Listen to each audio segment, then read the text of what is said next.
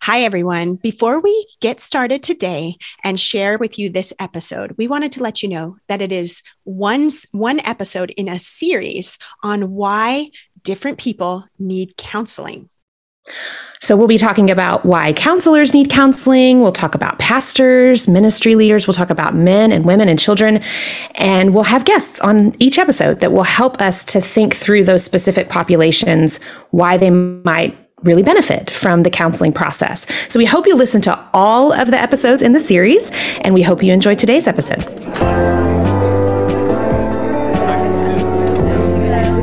This is Counsel for Life, a podcast engaging conversations about mental health and the Christian life, with licensed biblical counselors Beth Broom and Eliza Huey.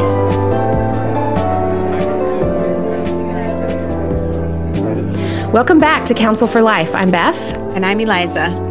Thank you for being with us today, listeners. And we are in the middle of a series on the benefits of counseling for various populations. And today we are very excited to have a wonderful friend with us, Julie Lowe. Julie will be talking with us today about what the benefits are for children to go to counseling. So we're very excited about having her. And Julie is a counselor and a faculty member at CCEF. That's the Christian Counseling and Educational Foundation.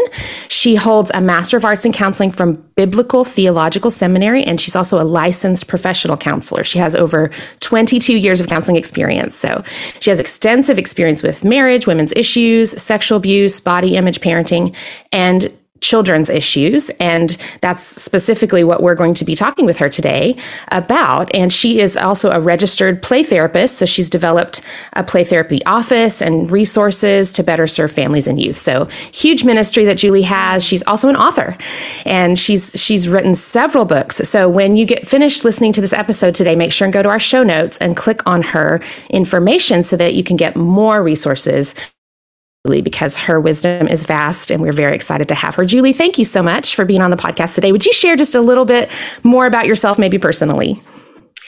Sure. I am a parent of 5 children. We're foster parents, so at any given time, we actually forget how many kids we have in our home, and we tell funny stories of my husband and I giving completely different answers to the same question at the same time.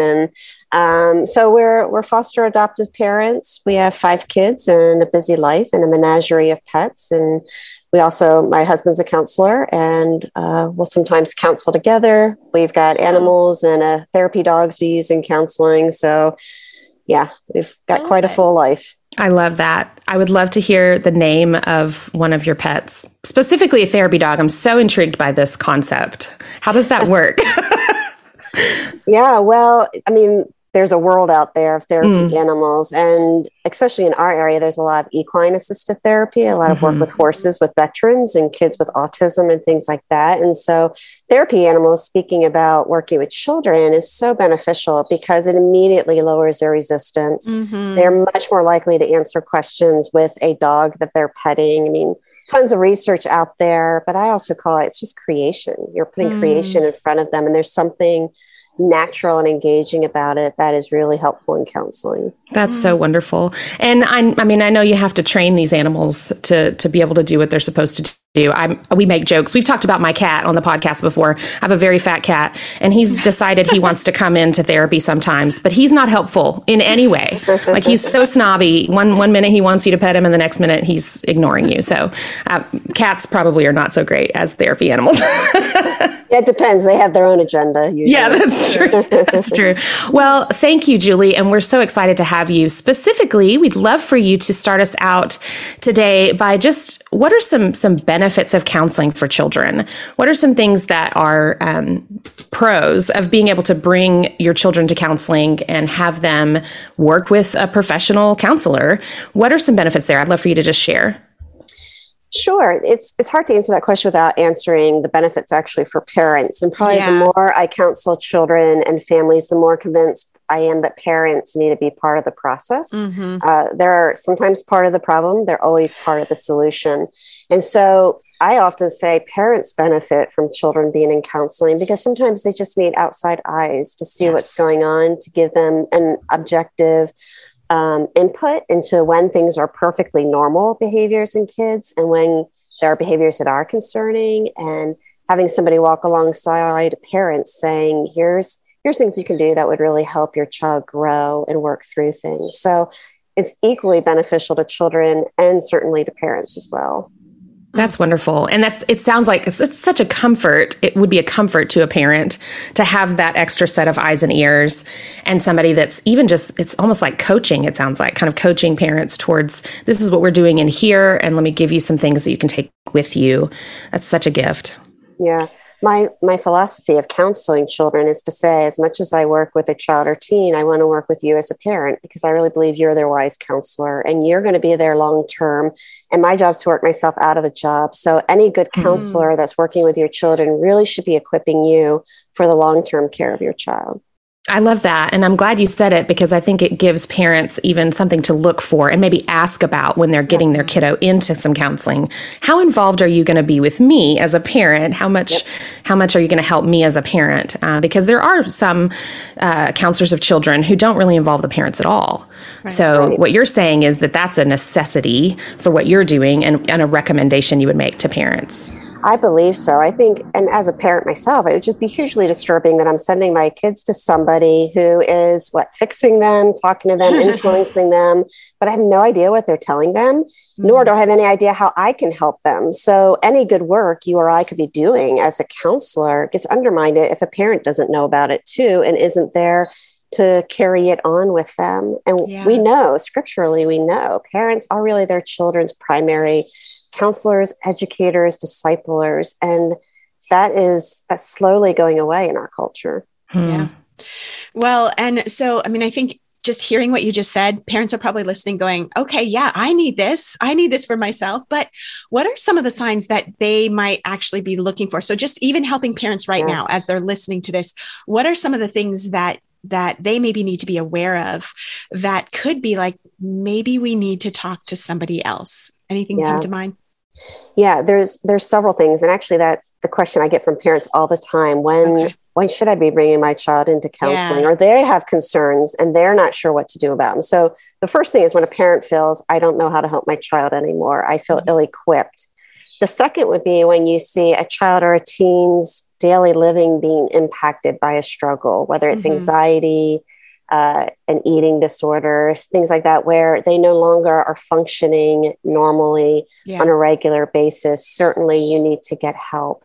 But often it's when parents feel like, wow, what we're doing isn't working, or we don't know what to do, or we need help because we're not sure how to think well about this. Those would all be really good signs that it's time to bring in some wise counsel to help you.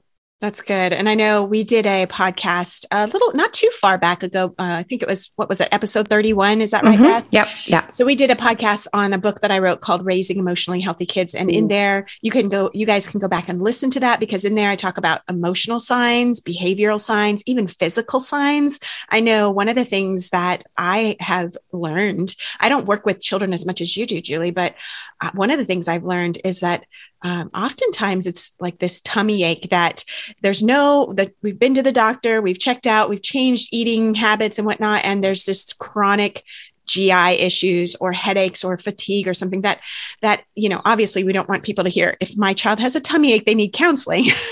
Right. But there are physical signs as well. So if that's something you guys want to learn more about, go back and check that episode 31 on raising emotionally healthy kids. But it is helpful to see, just hear some of these things that are there. And so one of the things that so maybe a parent is feeling like, okay, yeah, we're seeing a decline in certain things in their life. Maybe they're losing interest in things that they once really enjoyed, or we're seeing signs of like an eating disorder or things like that. What would you say are some of the barriers or the reasons why maybe, I don't know if it's parents or kids might not be able to get into counseling? Like, what are some of the things that kind of keep people from bringing their kids into counseling?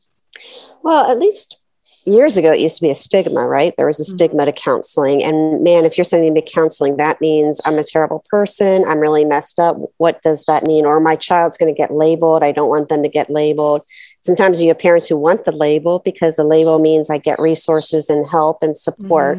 And so it could be a wide variety of things depending on your background, your presuppositions about counseling and what it does. The fear of their friends, kids or teens might have fear of their friends finding out. Or, I find nowadays it's the cool thing for everybody to have their own therapist. And so teens aren't struggling against that, but there could be a bit of entitlement or a fear of, well, what are you going to tell my parents? And will I be found out? Will you make me stop behaviors that they're not personally invested in stopping? Yeah. So it could be a wide variety of things like that. I wonder if you'd be willing just to talk about, I think one of the fears that I hear sometimes is, and I honestly, so I'll just say what it is. I've heard parents say, well, I don't want to take my child to a counselor because then they'll get a diagnosis and then it will go with them and maybe hinder them in the future. Can you speak to that maybe? Right. Yeah. So, very popular thought process. And there's a couple of things I'd say to it. I see the struggle on both sides, parents that don't want a diagnosis and then parents who want a diagnosis, right? True. And either can be good, actually. What I'll say is I don't want a label or diagnosis for my child just for the sake of having one. But if having one helps people, especially in the educational system, appropriately understand the needs of my child, gives them the accommodations they need, and helps them to get the help and thrive in the way they need to, then don't be afraid of the diagnosis, especially if it's accurate. And that's the primary concern. Is it A, going to be accurate? Is it really describing what's going on? And B, will it give them the support that they really need? And if so, then I want to encourage parents to not be afraid of that. Yeah. The flip side of that, though, is I also tell parents, don't be too quick to label your kids just so you get some kind of immediate help if it's not really helping you understand your child well, and if it doesn't really give you the skills to know how to help parent them and help them grow. And if kids get tested, if kids go through the diagnosis process, you as a parent have the right to deflect it and to say, no, I don't agree with that. You do not have to accept it. Right. So a label won't go with your child unless you choose to embrace it as valid for your child. That is so helpful to hear. I think parents are going to be very encouraged by that. And I think,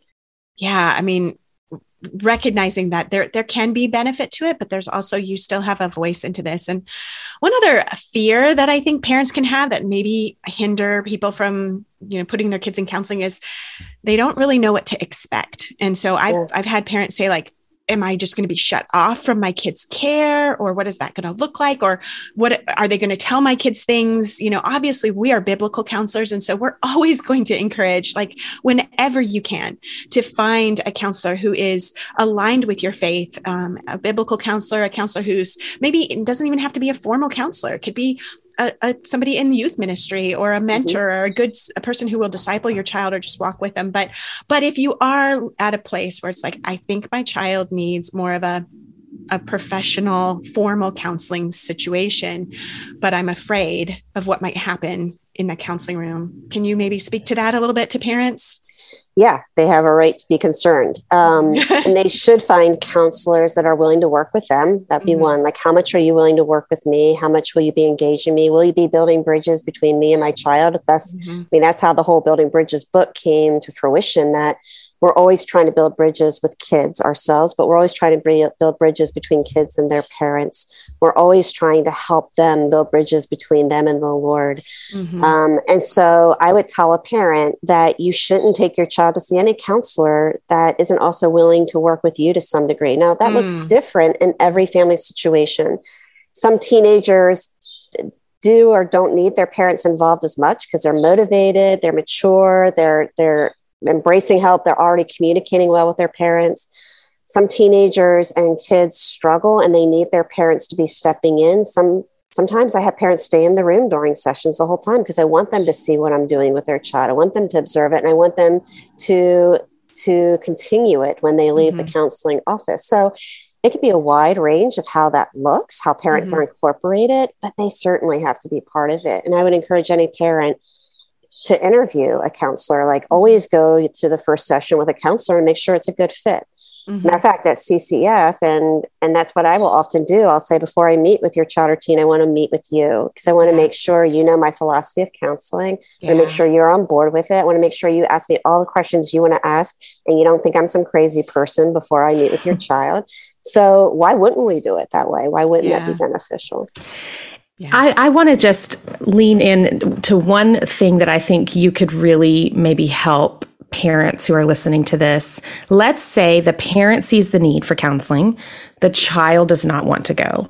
Help us put some words in parents' mouths for how they can encourage their children towards counseling. What are some things that they could say? And obviously we can't make our kid get excited about it, but just this idea, like, how can we encourage our children in these ways if they're not interested or they don't think they need it? What are some things parents can say? Yeah.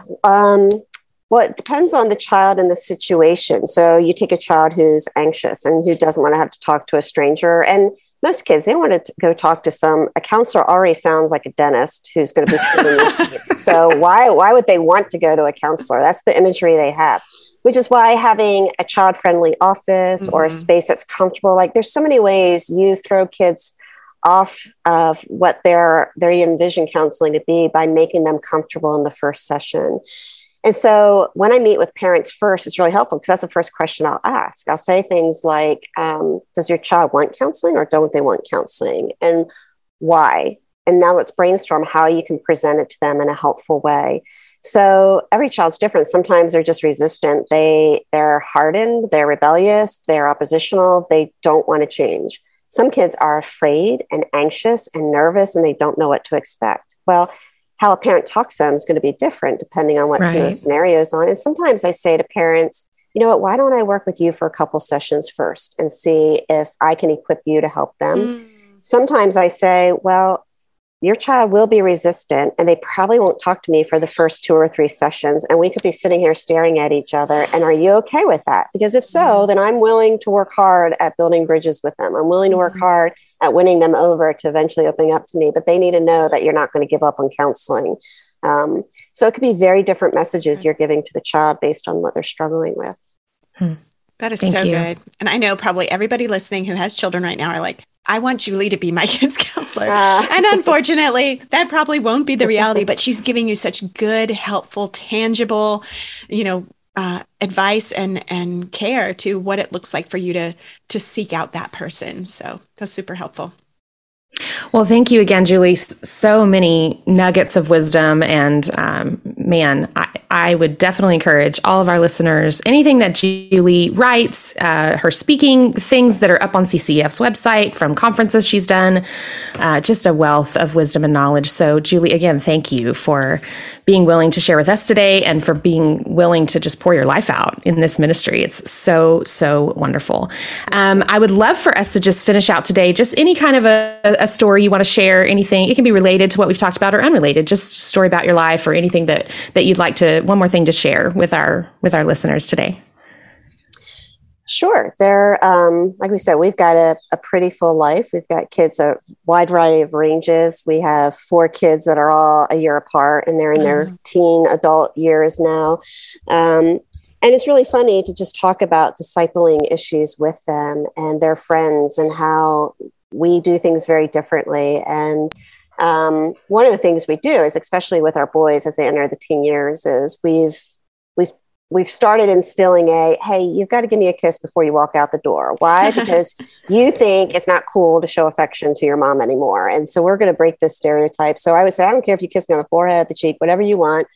You must give me a kiss. And by the way, it's not always that fun for me, especially smelly teenage boys don't brush their teeth.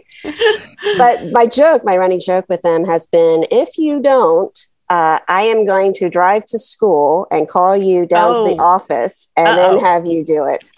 Or we've joked that I would show up in my pajamas at school and embarrass them in front of their friends, and just all kinds of ways of normalizing, hey, love looks a lot of different ways. Be comfortable showing affection. And of course, they've put me to test 2 times so far. And one day, one of my sons was actually grumpy at me. I think I was correcting him about something in the morning. So he left the house and got on the bus without giving me a kiss on purpose. And so I sat there for a long time going, am I really going to drive over to school and do this? And will he be mad at me? And will he appreciate it? Will I regret it? And it was one of those parenting moments where, to be honest, I didn't want to get up and have to get dressed and drive all the way over to the school either. But I just shook my head. I'm like, if I'm going to say I'm going to do this, I got to do it. My goodness. And so I did. I got dressed. You did it.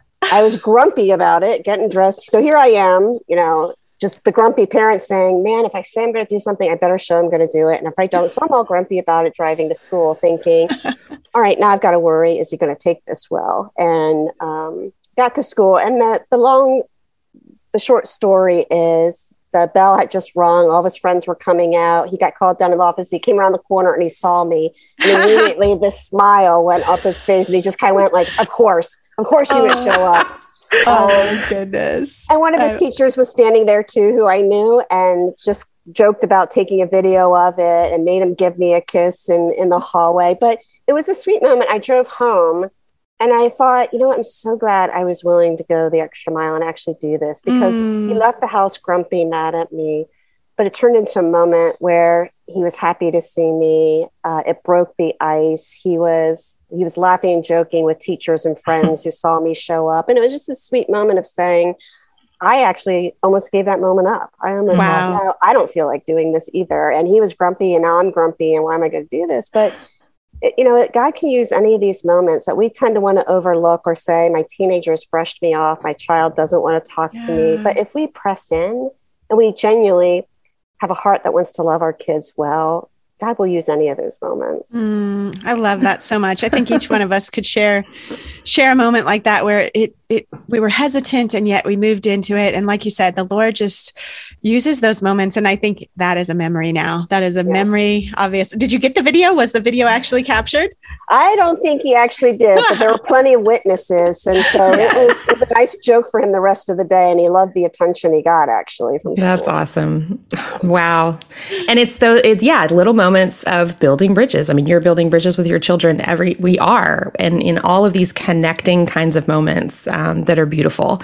So thank you for that. I love that. And thank you so much again, Julie, for being with us today. We are so blessed by your ministry, and we hope, listeners, that you have been blessed by this podcast. We hope that you'll share it with others if it's been helpful for you, and that you will listen to all of the episodes in this series on why various groups of people would benefit from counseling. And we are excited to have you join us again next week for another episode of Counsel for Life. Thanks for listening to Counsel for Life with Beth Broom and Eliza Huey. If you've been enjoying the podcast, please be sure to rate, share, and subscribe. And for more information, visit counselforlifepodcast.com.